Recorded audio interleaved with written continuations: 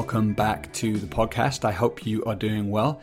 Today I'm joined by Staci Haines.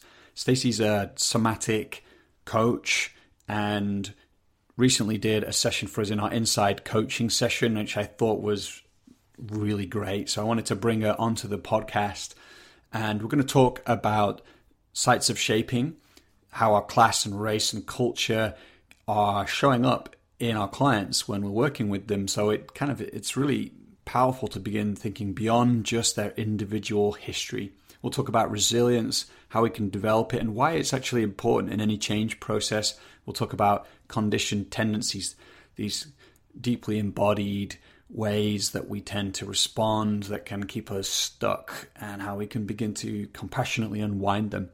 So Staci is co-founder of Generative Somatics, which is a multiracial social justice organization bringing somatics to social and environmental justice leaders, organization and alliances.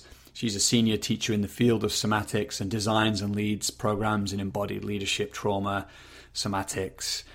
All right, let's dive in. Here is the podcast with Staci. Staci, it's really nice to be with you again. I always enjoy our conversation, so I just appreciated our check-in already. How are you doing right now? I'm really happy to be talking with you too. And I also appreciated our check-in. I'm looking forward to continuing and diving in. Excellent. Yeah. I just mentioned in the check-in that ever since I saw your Inside coaching session where you coached somebody and then we deconstructed that, I've been excited to speak with you more and unpack, what are you doing when you're with a client? And so we'll talk about that today and sort of things you'll be teaching on the upcoming Power of Embodied Transformation program as well. So I think a good place to start is asking you about this idea of sites of shaping. It's something I've found particularly powerful in when I'm considering a client. So you could just kick off with telling us, what are sites of shaping and why are they important? Yeah, thank you so much. This is a model, and we could even share the image on the website, but it's a model that really comes out of public health. And, I got first introduced to it around HIV/AIDS, like how would we end HIV/AIDS? And all the levels that we'd have to impact, from the individual to what's happening in family systems, to what's happening at the level of community, institutions, and then, of course, social norms. And I find this highly relevant to coaching because from a somatic point of view, we are all shaped by many things, right? We're shaped by our very personal experiences, again, by our family and community experiences. And I think often in the therapeutic or coaching world, we don't always recognize that we're very, very shaped by the cultures and the social conditions in which we live. And, all of this is, as I think, has become very, very apparent over these last few years with the pandemic and all the racial justice uprisings globally. So when we're looking at coaching, as coaches, we want to first go, what do I embody? How have I been shaped in a way that I might not be conscious of, right? So I work a lot with people in the social and climate justice movements in the United States. And so for me to really look at, it's like, okay, what's my social location? How am I shaped by being a white person in the United States, by being a woman, by being cisgendered?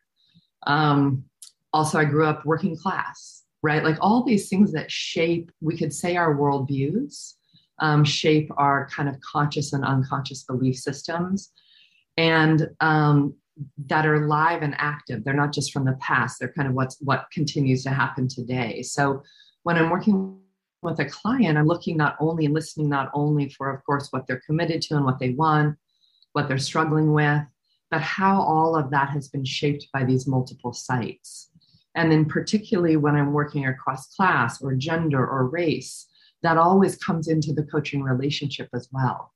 Even if I'm not working across those things, it comes into the coaching relationship and how we're building resonance and trust with each other, in experiences that I might be able to relate to from my own experience, or not be able to relate to from my own experience, but really widening the aperture to understand that much broader things are touching us every day.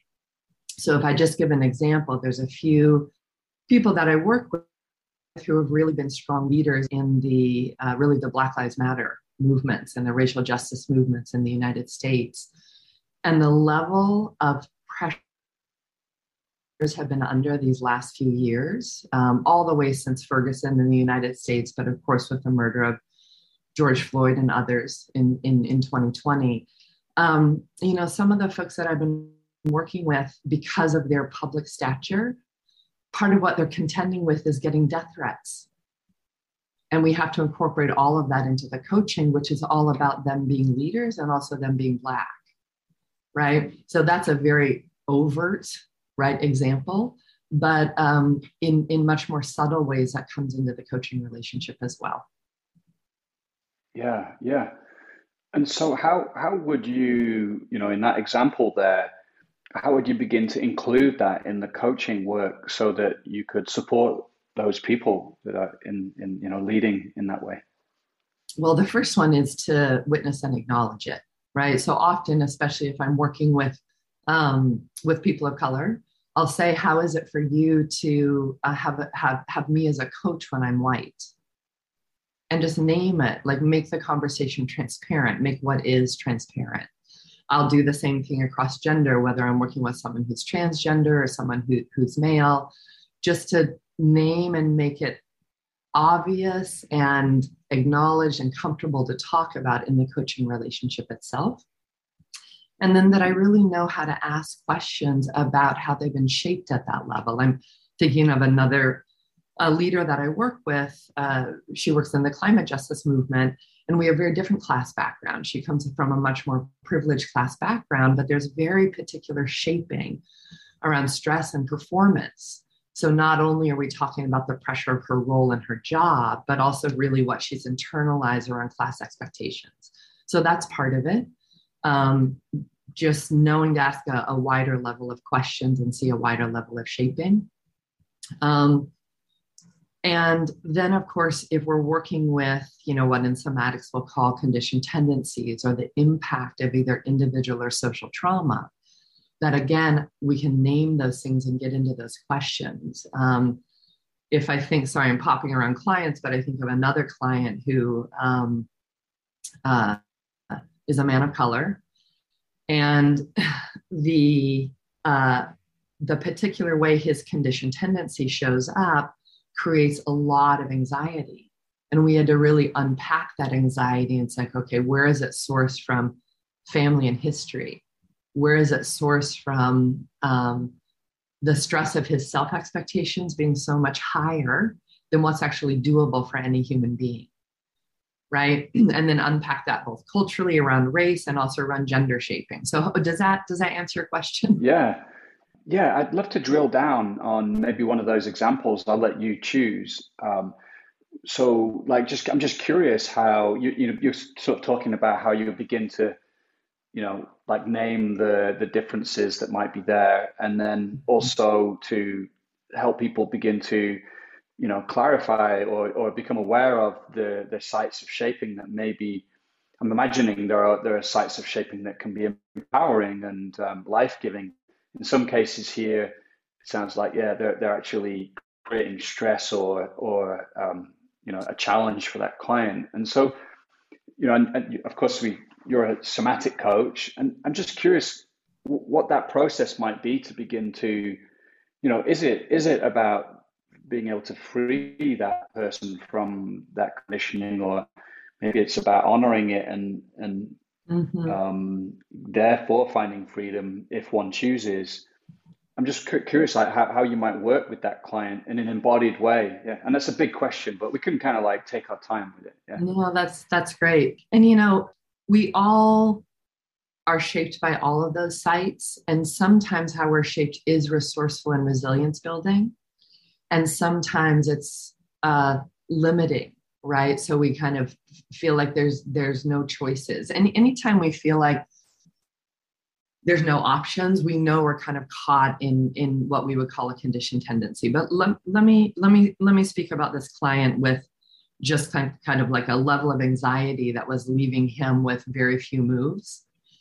So the first thing we'll do, of course, inside of somatics is we really lead with this question of what matters to you. What difference do you want to make?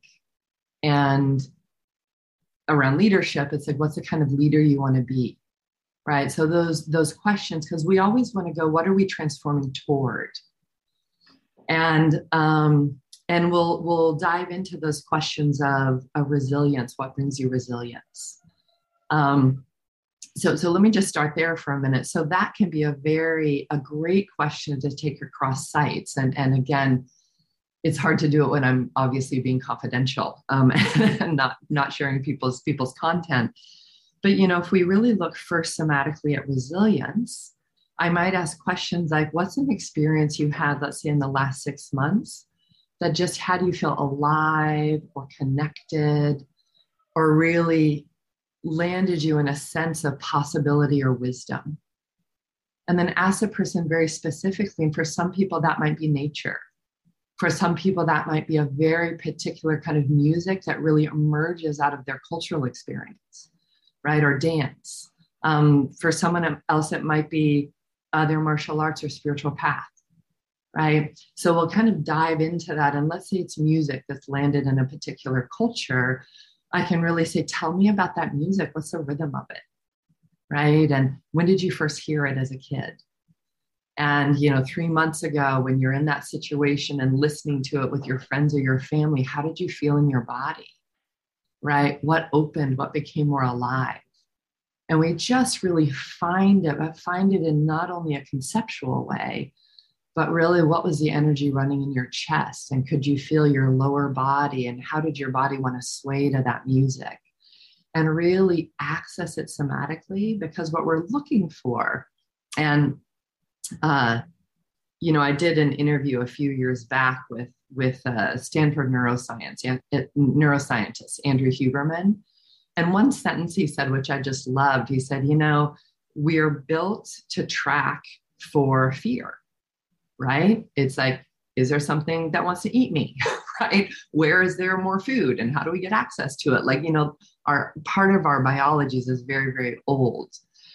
And then he said, resilience, he said, a fear is a 5-lane highway in our brains. And I might say our brain's nervous systems, because it's not just the organ of the brain. But if fear is a 5-lane highway, resilience is this really slight footpath through the woods that if you don't walk it over and over again, it just doesn't get a lot of wear. So in resilience, we're looking for how do we access that, feel it deeply, and then of course, go, cool, how are we going to practice 5 minutes of resilience a day?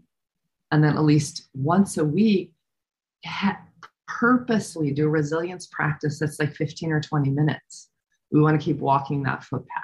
So that's one example of how we might scale from the social to the cultural to the personal. That's really beautiful. And with that example, because I speak with a lot of people now, talking about this negativity bias that we have, orientation towards what's wrong, and I think it's really. Do you think, therefore, the question is that once you expand this capacity for resilience, it's like it's something that they practice, and over time they access more and more, that can then allow for a greater integration, perhaps, of the conditioned tendencies that might, in that example you gave, this man's feeling anxiety, he's feeling expanded and more resourced to meet that anxiety. Absolutely. It's funny, if we think about any bodily art or bodily path, right, of transformation. So we can think of meditation, or we can think of dance, or we can think of Aikido. That it's not like you meditate 10 times and you stop meditating because you got what you needed from meditation, right? I mean, sometimes we do that. But we want to, I think of embodied transformation as a lifelong path. And then what we're asking ourselves is, what is it that I'm cultivating? What is it that I'm cultivating? Because, you've heard this before, but we have this phrase, you become what you practice. is what you practice aligned really with your deepest longings and who you want to be as a human being this lifetime? So when I look at resilience, we just want to keep practicing resilience. And then what it does is it grows our embodied capacity to recognize resilience, to feel it, right? Because really, most of us have moments of resilience every day and we blow past them. Like last night, I went to my back porch and it was this beautiful glowing of the sunset. Like the sun was down and the hills were what's that word? They were just in shadow. And then behind it was just this deep peach, salmon, blue, purple, right? Almost moving into night. And, that happens every night here. But last night I was like, oh my God, that is stunning. And the silhouette of the trees are beautiful. And I just paused and then felt and let it expand me and let it help me feel my back and let it remind me of beauty. Like even in our times, we live in really intense times, but even in our times, there's beauty.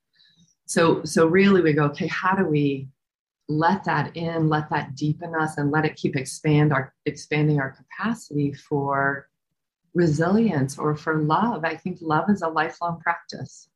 Giving and receiving love, I mean, to me, it's a lifelong practice. Like, hopefully I'm pretty good at it by the time I die. Yeah. That's a worthy thing to be good at, isn't it? Yeah. I guess the question that comes, you've talked about commitments as well, that you start with helping clients identify what are they committed to becoming. And I wonder, I think I'll mix a few questions in here. Like, how does that connect to sites of shaping as well, if it does, that, because I think certain cultures I'm from a working class background too, and I can imagine that might impact the ways that I relate to commitments, creating a commitment for myself. And so I'm just wondering if there's a way that you find that coming up sometimes. And I guess what I'm asking is, like, do you, whilst you always want to honor a client's commitment, like, at the same time, their conditioning might be coming through in the very way that they're trying to formulate the commitment, and maybe they need that needs to be reflected back. Definitely. Mostly when I initially hear people's what we call declarations or these visions for the future, I am often listening. How is their conditioning or their conditioned tendency shaping their declaration? Because in some ways it can't not. Like whatever we've embodied will shape our declarations. And also most of us have to really take time. Like I think of knowing what's important to us as a process in and of itself, because most of us are living out of inherited commitments, inherited declarations. Like if we think about even like, we've all inherited this idea of what is success. And mostly it's really tied to global capitalism. I'm successful if I make this much money, or I'm successful if I have this much status, or right? So we inherit these visions for the future that are all about our social conditioning, right? Or I'm, one I see with especially people that have more social privilege. So let's say men or often white people or people of European descent is basically I'm successful if I'm in control, or if I'm the singular leader. So most of many of our commitments are inherited from either social and cultural conditions or from our families. Like, who are you supposed to be, right, to succeed? So unpacking, like often we need to help people get deeper into their somas, deeper into their bodies to start feeling their longings. Our longings come from a different space. They really come from deep inside us, like the back of our hearts or along our spines, or sometimes we have this gut sense of like, oh, here's what I've always cared about. I just never was granted permission to care about it, right? Or I was told I was too sensitive, or that was dumb, or that doesn't matter, right? So often it takes a kind of de-armoring or somaticization to even discover what we do long for. And then often what we care about is beyond our current capacity. right, is beyond our current skill base. And then that's totally overwhelming. It's like, I don't know how to be that. I don't know how to become that. I don't know how to find other people who also care about that. So discovering our declaration is its own somatic process. And then it's totally normal that there's a gap between our current embodied self, our current embodied know-how, and that future. And that's okay. That becomes the ground of transformation, right? The ground of the transformative work. Yeah. How do you because that's an interesting gap that you mentioned there that I've been sitting with my clients. And because on the one hand, and I notice in my own life, it's like sometimes that gap creates tension. Yeah, it creates a sense of there's something wrong, or I've got to effort to get there. And of course, there's nothing wrong with discipline and repeated practice. That's great, but I'm talking about it's a slightly different feeling of I've got to grasp something, as opposed to, because I love this word longing you bring in, which for me there's this kind of longing I can tune into, which is almost it unfolds out of itself. It's like it's a place to come from.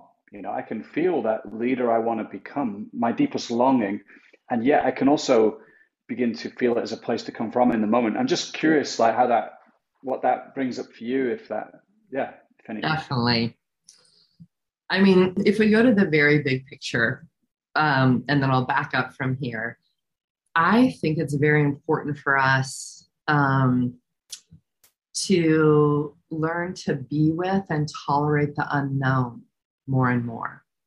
I mean, I look out at our times and I'm like, I think our times are asking us to know how to be with chaos, how to be with complexity, how to be with the unknown, and how to be with very dynamic change. And maybe that's been true for all of human history, and we're just having our particular moment of it, but it seems like a lot right now. So this gap, I really love what you're saying. So one of the things I love about somatics is in the days when we're living in that gap between who we are and what we're actually, who we're longing to be, one of the things we can always find is we can always find our sensations, right? Because really in many ways, transformation invites us to move from one known identity, one known self, to an unknown, right? Or a becoming self. And in that, it can be disorienting. So, I know I've had days when I'm like, oh my God, I do not know who I am today, or exactly where I'm going, or how I'm going to get there. But I can still center.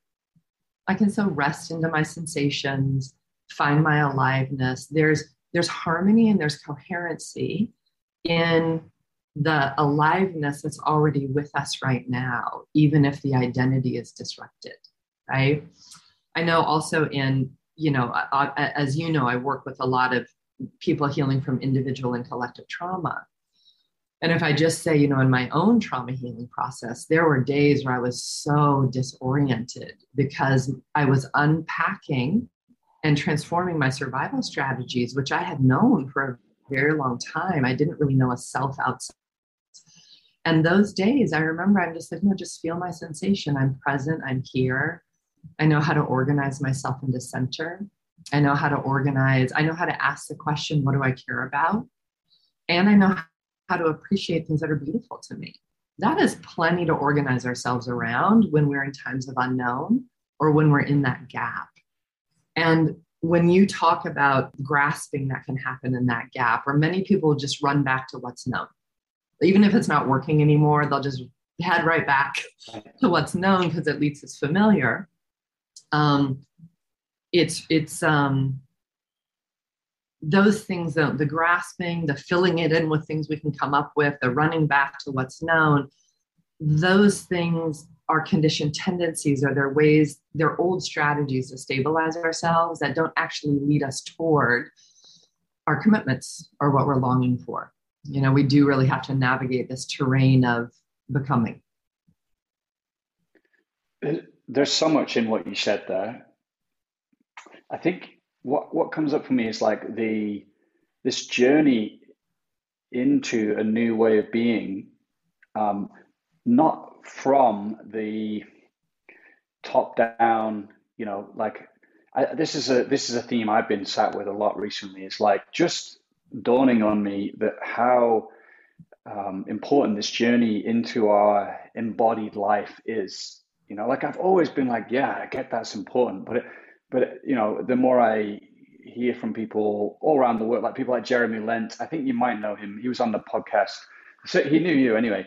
You know, the thing there's so much lacking when we are only relying on our disintegrated mind, yeah, because the mind is not a bad thing, it's an incredible thing, but when it's unintegrated. So this journey into our embodied life, how essential that is. And therefore, I guess what I'm getting to is like that speaks to me of like the journey you're describing in some way, that I'm in towards that new way of being. It's going to mean embodying ourselves, inhabiting ourselves in different ways, and encountering ourselves along the way, and encountering this trauma and these strategies. So yeah, I'm not sure if there's a clear question in there, but I just feel the significance of what you're talking about. No, there's something. Yeah. It's funny. I mean, probably everyone listening will recognize this, but as we engage in change, like changing ourselves or being interested in doing community change, or how do we work with our teams differently, right? People will say it in different ways, but I do think there is this, I've just heard hundreds of people say they want to be whole. And to me, that wholeness points to, if we just live in our cognitive thinking selves, we do not feel whole because we're not. It's just one of our intelligences, right? And I think, I love Candace Pert's work when she talks about, there's neurotransmitters in the heart, there's neurotransmitters in the lower intestines. And how I often think about somatics is if we're trying to line up this deep, like, gut instinct with this full-hearted wisdom, with the focus and the clear thinking and analysis that can happen with our thinking selves, and like lining those up like we're one whole, and then there's all these intelligences or wisdoms operating right inside of our lives and our choices. So, and it's also another way I think about it. Speaking about social conditions in the body, most of us at this point have been trained by the social conditions that the body's a thing, it's an object, to be run and controlled by the thinking mind, right? We, in many ways, have Descartes to thank for that. But we also have, I have to say, Christianity and Catholicism, and actually many major world religions that make the body a sin, right? The body's a sin, the body's bad. And it's so interesting that something that is, we only exist because we have bodies, something as profound as the aliveness of our bodies is relegated off into this thing that we're trying to push away while we live in it at the same time. And there's this, Eduardo Galeano, he's a Uruguayan poet, an essayist. And he has this very short, I hope I get it right, but it says, I should have it in front of me. But basically, it says that science says the body is an object or something, right? An experiment. And then the church says the body's a sin. Advertising or capitalism says the body's a business. The body says, I am a fiesta. And I was like, exactly. Right. So there's something very profound about coming back into the body, especially in those of us who've been trained to objectify it. And it's a profound way to de-objectify ourselves, to learn how to de-objectify each other, and to come into a much deeper, what I think is inherent capacity for empathy, right? And not just empathy for ourselves, which can be very hard, for people and people whose lives we don't maybe understand or share, and also empathy for life, animals, plants, the planet, the soil, right? There's a deep knowing in us that we're not separate. And I think the body is one of the direct ways, thawing out into the living soma is one of those ways that we get to come back to our inherent interdependence, which I think has us feel much less alienated and much more like, oh, right, I'm part of something bigger. Yeah. Yeah, and like we are our bodies, like you know, like we're not. It's not we have so much of our language is oriented to that, isn't it? It's like listen to the body, but even that creates a, and it's Separation. not wrong, you know, but it does create this subtle sense of like I'm listening to my body, you know. And I can imagine just that. Also, you said about complexity and the unknown. Actually, for me, that the body is also, you know, as we inhabit our embodied self, as we are that, then we can more skillfully navigate complexity and uncertainty. Mm-hmm. Yeah, in some ways, there's just more room. If you think about it very practically, if you're mostly living from in your forehead, that is a very condensed space. And then you're trying to figure things out, right? But if we actually can live in our whole selves, there is a lot more space for complexity. And there's inherent complexity happening in us. You know, our organs are doing all kinds of different things, our endocrine system, our blood flow, and our body's regulating our temperature to our external environment, is picking up things that are happening way outside of us. Like our body is built for complexity. We're built for complexity, but when we contract smaller and smaller spaces, there's not as much room, right, for that aliveness.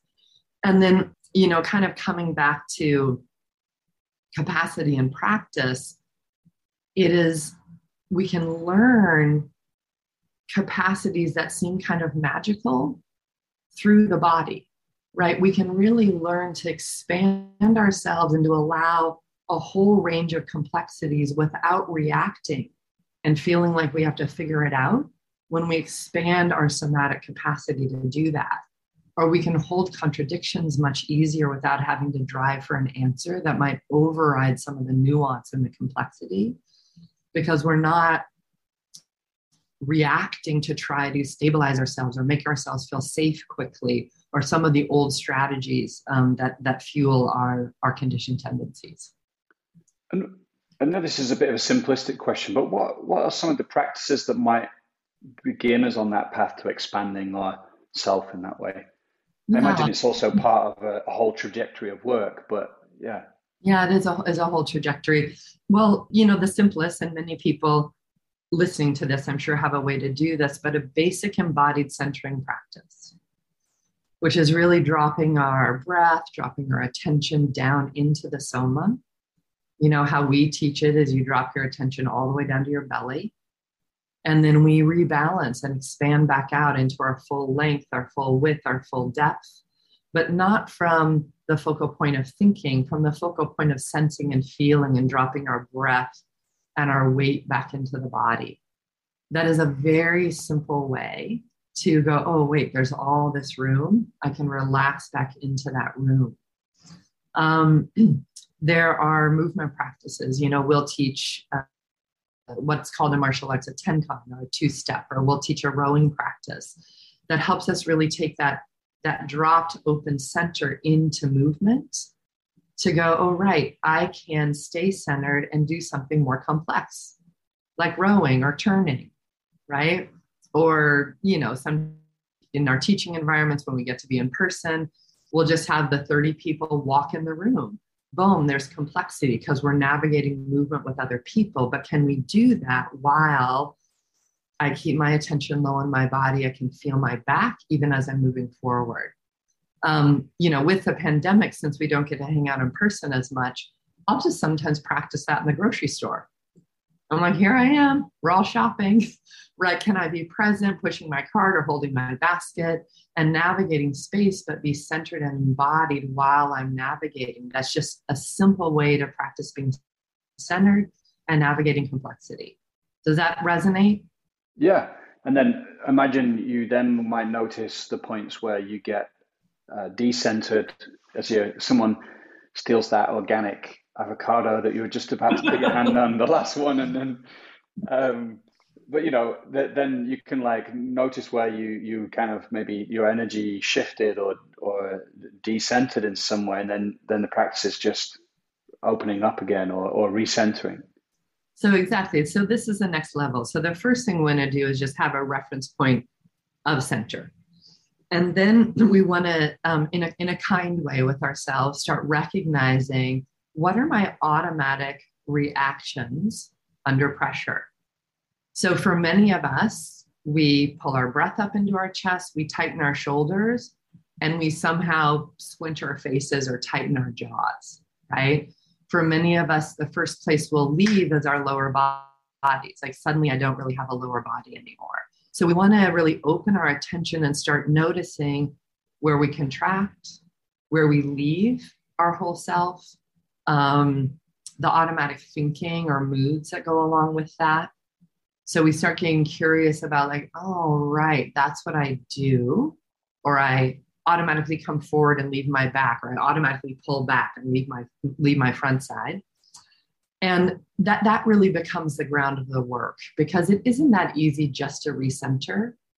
And once there's enough stress, it's impossible just to recenter without actually working with those automatic habits and survival strategies that often we've been doing for decades. So that becomes the ground of the work. And we really work with those in 3 different ways. One is taking on new practices. And I'll talk a little bit more about that. 2 is something that we call blending or supporting the contraction in the direction it's going.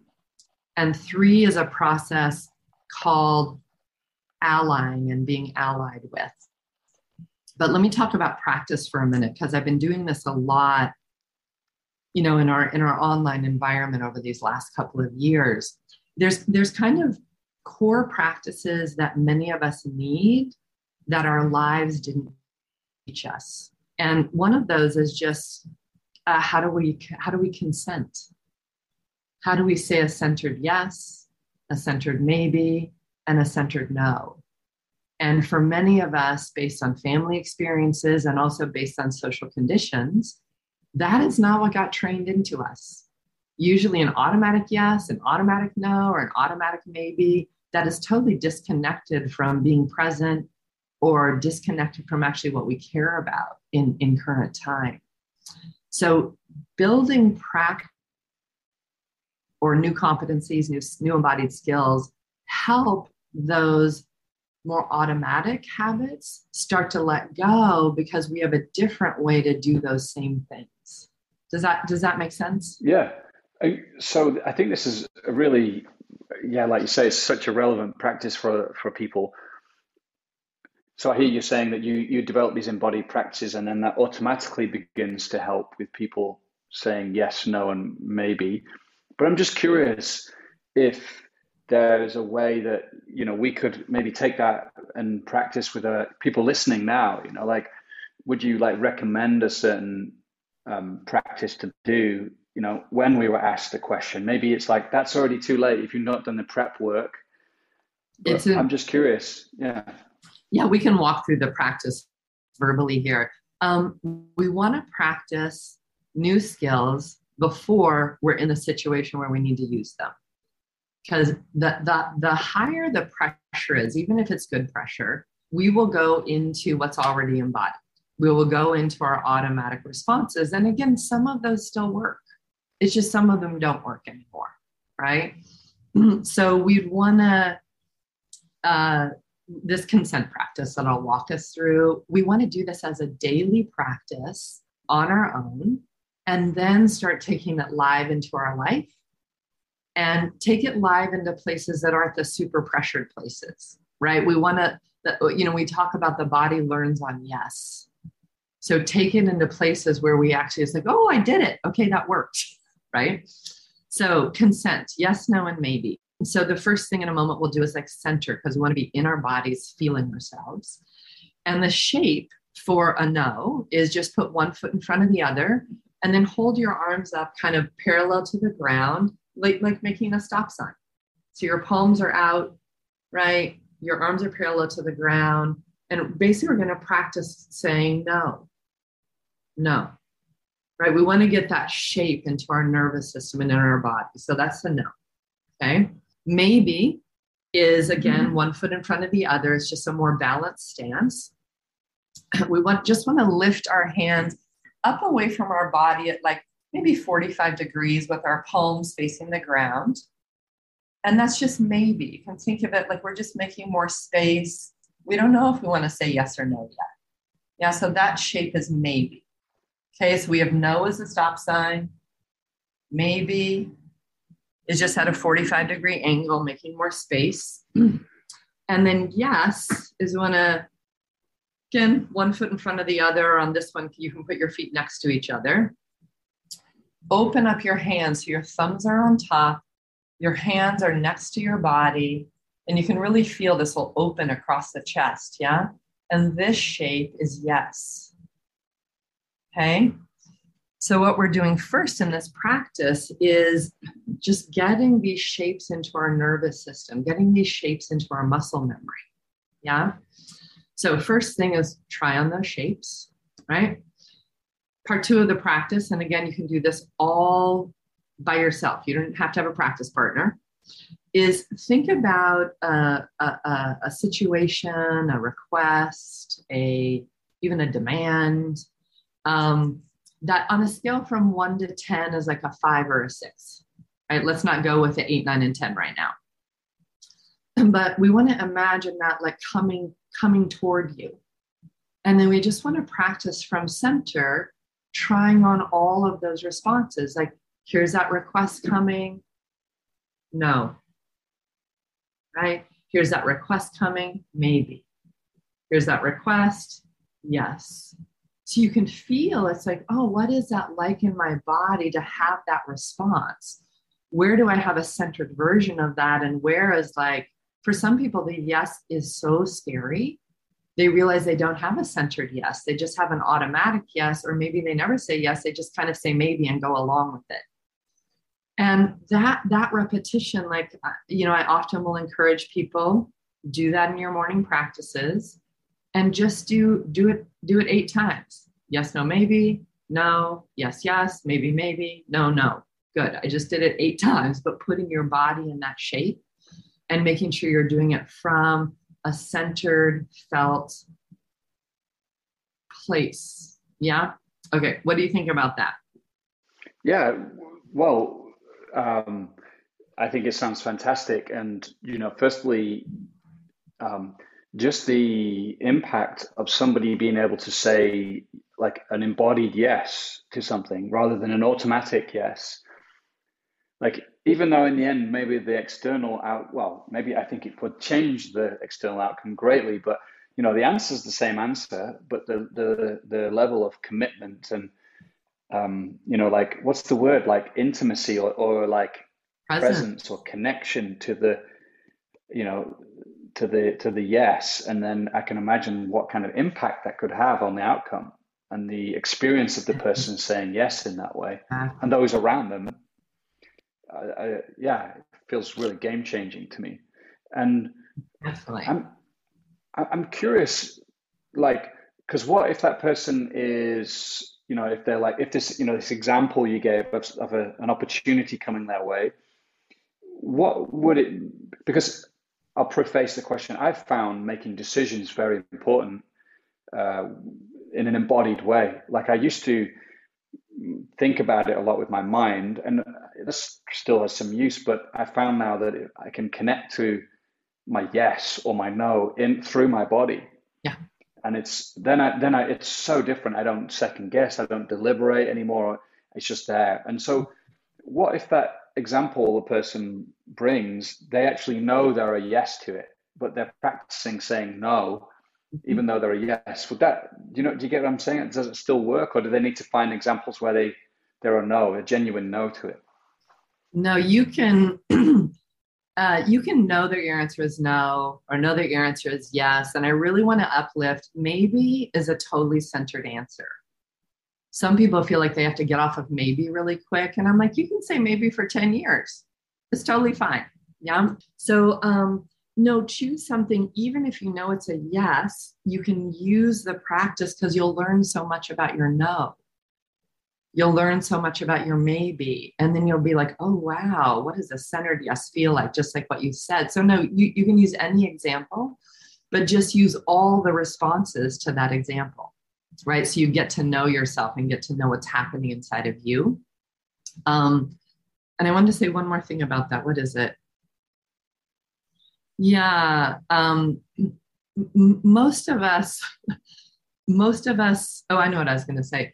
So you see how this is all kind of mapped together, like really spending time and getting to know, like embodying ourselves. So we're learning what we care about from the inside out, those declarations, and then starting to work with the inherited habits or the survival strategies or the conditioned tendencies. Those all inform a centered decision, inform centered consent, right?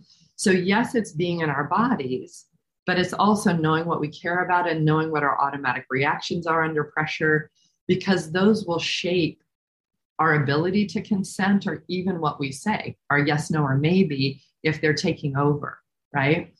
But yes, being in our bodies gives us more information about both of those things.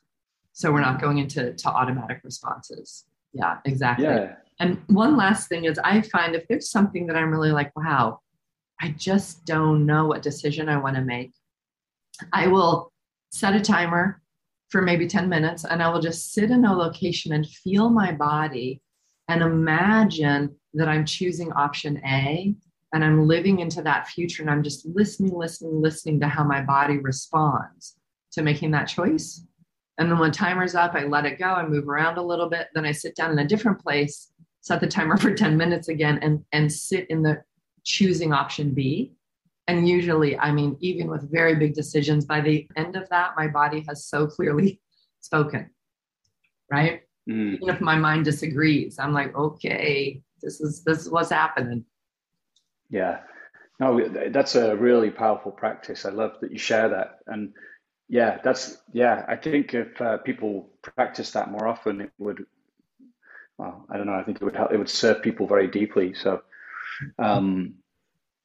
yeah, there's so many things I could ask you about now. Do you mind if I talk a little bit about safety, belonging, and dignity in our times? Yeah, please. Great. Fantastic. Yeah. God, I'm just thinking about this and talking with people about it so much right now, because I feel like with the pandemic, with this really like increase in looking at equity and injustice, with facing climate change, there are many, many stressors that are both beyond our individual control. Yet individually, there's something that we can do about it. Like just that inside of itself can feel so complicated. And there are a lot of things that are, in quotes, that are threatening, right? And one thing I love about Somatics is Somatics understands the psychobiology and the soma on its own terms, rather than on terms that we've imported on top of it. So we have inherent needs, right? So we're part of 3 billion years of evolutionary wisdom, us humans, right? And we have inherent needs that are really a part of our biological inheritance, right? And one of those is safety, right? We track for safety and the safety of those that we identify with. Safety is an inherent need. Because we're social animals, we also need belonging, right? We need to belong, and isolation is very hard for us. And if we look at our carceral system, putting someone in isolation is one of the worst things, right, that humans do to each other. Yeah. And of course, in the pandemic, there's been a lot of isolation for a lot of people. And then dignity, or an inherent sense of worth. Like we want to know that we matter.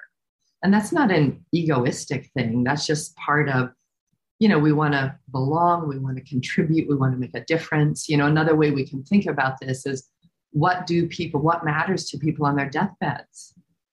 Did they make a difference for other people, and who are they connected to? Right? So safety, belonging, and dignity, they are a part of us. We can try to talk ourselves out of them, but we're not going to succeed, right?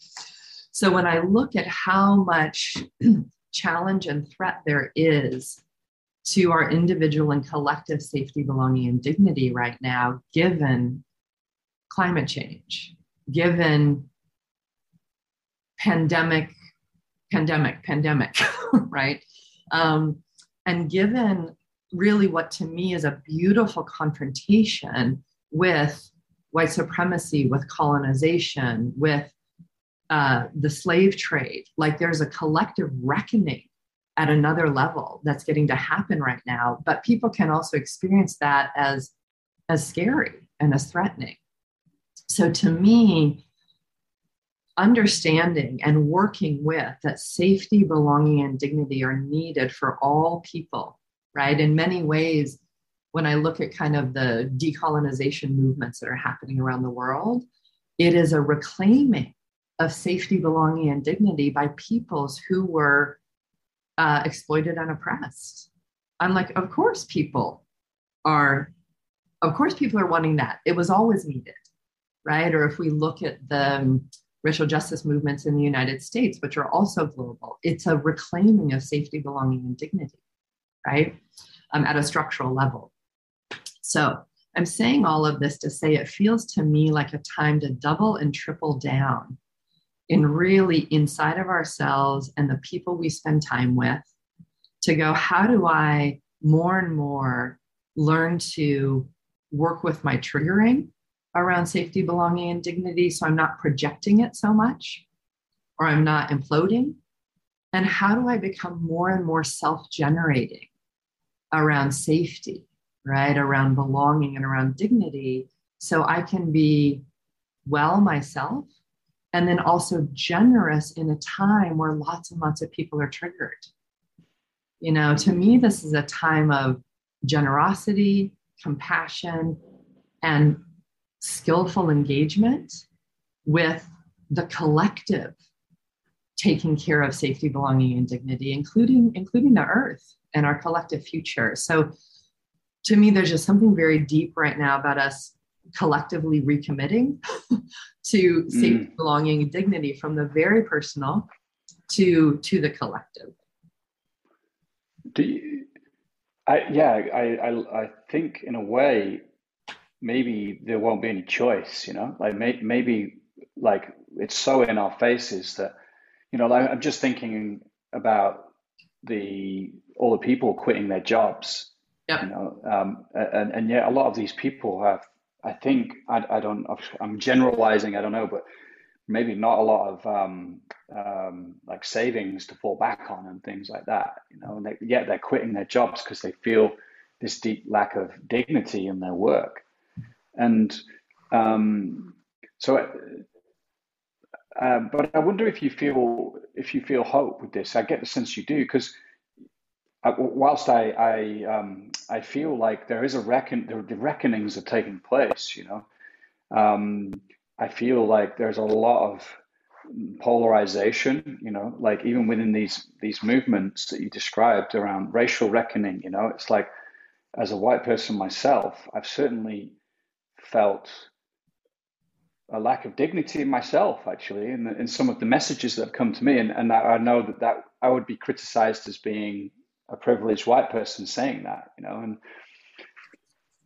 And so I guess what I'm trying to say is like, how can we do this? You know, how can we actually develop these capacities to, in the face of you know, social media, which is just amping up our nervous systems through polarization, and the news, which is completely oriented to, you know, like fear and then you know, even in these with the environmental, you know, fact crises, like that nobody can come to agreement. So yeah, I'm just wondering. If you feel save us, Staci. Yeah, I mean more like, yeah, what can we do here? Yeah, because I can feel my own emotions rising as I share this, you know. Yeah, totally. So first of all, I just want to normalize that anytime there is a lot of individual or collective stress and trauma, there is polarization. It's a normal response to trauma. So I'm like, well, of course there's polarization, right? Of course there's discord where people are finding camps because we're trying to find safety in smaller and smaller places, right? So in some ways, from a very big trauma view, I'm like, okay, it's a mess, and I can have compassion because it's very predictable when you put a soma or a collective soma under a lot of pressure. These are some of the splits that will happen, right? Polarization will happen, not being able to resolve conflict will happen. And then the thing we have to look at is who's actually feeding that on purpose for their benefit, right? So if we look, of course, back up to that big level of social conditions and economy, there are some small groups, but who are benefiting a lot financially from all that splitting or benefiting politically. So we always have to keep our good analysis intact there. But when I come back down to the individual or smaller groups, it's why I say it's time to really double down on working with our own capacities to be with and work with our nervous systems and our somas to go, let me connect in deeply to my soma. And instead of reacting from stress, how do I internally generate and regenerate a sense of safety? That has to do with knowing how to relax ourselves. That has to do with okay, how am I doing on consent? How am I doing on centered boundaries? How am I doing on being able to be responsive to my own and other people's needs, right? Belonging. It is really time, even in the time of pandemic, how am I practicing extending belonging to other people and also receiving, letting myself belong? It's purposeful practice. We want it to just be a given, but I don't think we are living in those times. And then I say, and I say this, it is such a time to become a part of something bigger than us. And whether what you care about is food justice, great. Find the people in your community that are doing that. And whether it's you're giving $10 or euros or whatever, right, we give, or you're going, I'm going to give 2 hours a week. But find something bigger than yourself that's offering safety, belonging, and dignity to something bigger. That is so nourishing for us. It's nourishing for us to give. Right? And I think it's an obvious time for that, whatever that place is for the listeners. Yeah, I concur. That's really, really important. Yeah, and I can feel in the way you connect to me as I share what I shared, and you're extending to me and then speaking into what's here and to the vision of what's possible if we kind of commit to these bigger visions than ourselves, then I can feel what that does to my soma and sense of orientation right now. So I'm appreciating that, and very pleased. I think we're kind of coming to the end of our conversation, and we've covered a lot, and I'm just aware there's been 15 threads of things that I'd love to, the piece around longing, where people might feel armoring around longing. I think that's an amazing topic we might have to speak about sometime in the future. But I'm really grateful, Staci. Actually, so I offer my gratitude. Thank you. I really appreciate you too. I love the authenticity of our conversations and also how organic they can be. Yeah, that's an edge for me sometimes. Maybe they get too organic, but I think we did a great job today. I'm just wondering, if you could just share. You'll be teaching in the power of embodied transformation along with Richard and Alter, other people. Could you just give us a little headline of what you'll be teaching coaches? Yeah, absolutely. In the very biggest picture, we're talking about how do we go from our current embodiment to an embodiment that's more aligned with what we long for and that's more aligned with our values. So that's the big arc that we're doing. And then the piece that I am doing in it is going to be this deeper dive on sites, and very pragmatically. It's like, what are sites of shaping and sites of change? How do we integrate it fully into ourselves as coaches, in our work with clients? And then in many ways, what is it to have a vision or a declaration that's personal, that's about our work, and that's also about, the world that we hope our great-grandchildren live in. So we'll be talking about that too. Nice. And also, where can we find out about your work? Awesome, good. Also, should I talk about the trauma piece that's going to happen? You can name that too, yeah, sure. Okay, great. Yeah. So I really appreciate that you all are adding, I think, again, especially given what's happening in our world, adding this whole component about embodied transformation and trauma. So I know that David Trelevin will do a piece, I'll do a piece there, but really looking at trauma, we have a different set of reactions when there's threat involved. So we'll be looking at, fight, flight, freeze, appease, dissociate, those automatic somatic reactions to try to really protect ourselves around traumatic experiences. And also how the body is such I'm going to say not the body, our somas, working with the body is such a direct way in helping to increase resilience and also heal trauma. Mm-hmm. Great. And yeah, your work as well. Yeah, thank you. Can find that. People can find me. So I had a book come out at the end of 2019, in the right before the pandemic hit, called The Politics of Trauma, and it's somatics, healing, and social justice. And The Politics of Trauma is the website, so people can find me there. And that's also, if you sign up on my mailing list there, you'll hear about different places that I'm teaching or doing presentations. Nice. Yeah. All right. Thanks, Staci. Yeah, thank you too. Just a heads up again, if you're not on our mailing list and you want to stay in the loop about other things we create, then head to coachesrising.com, put your name in the sign up box there. You'll also find some of our other offerings, our online trainings for coaches there. And just want to end by wishing you well, and I'll see you again next time.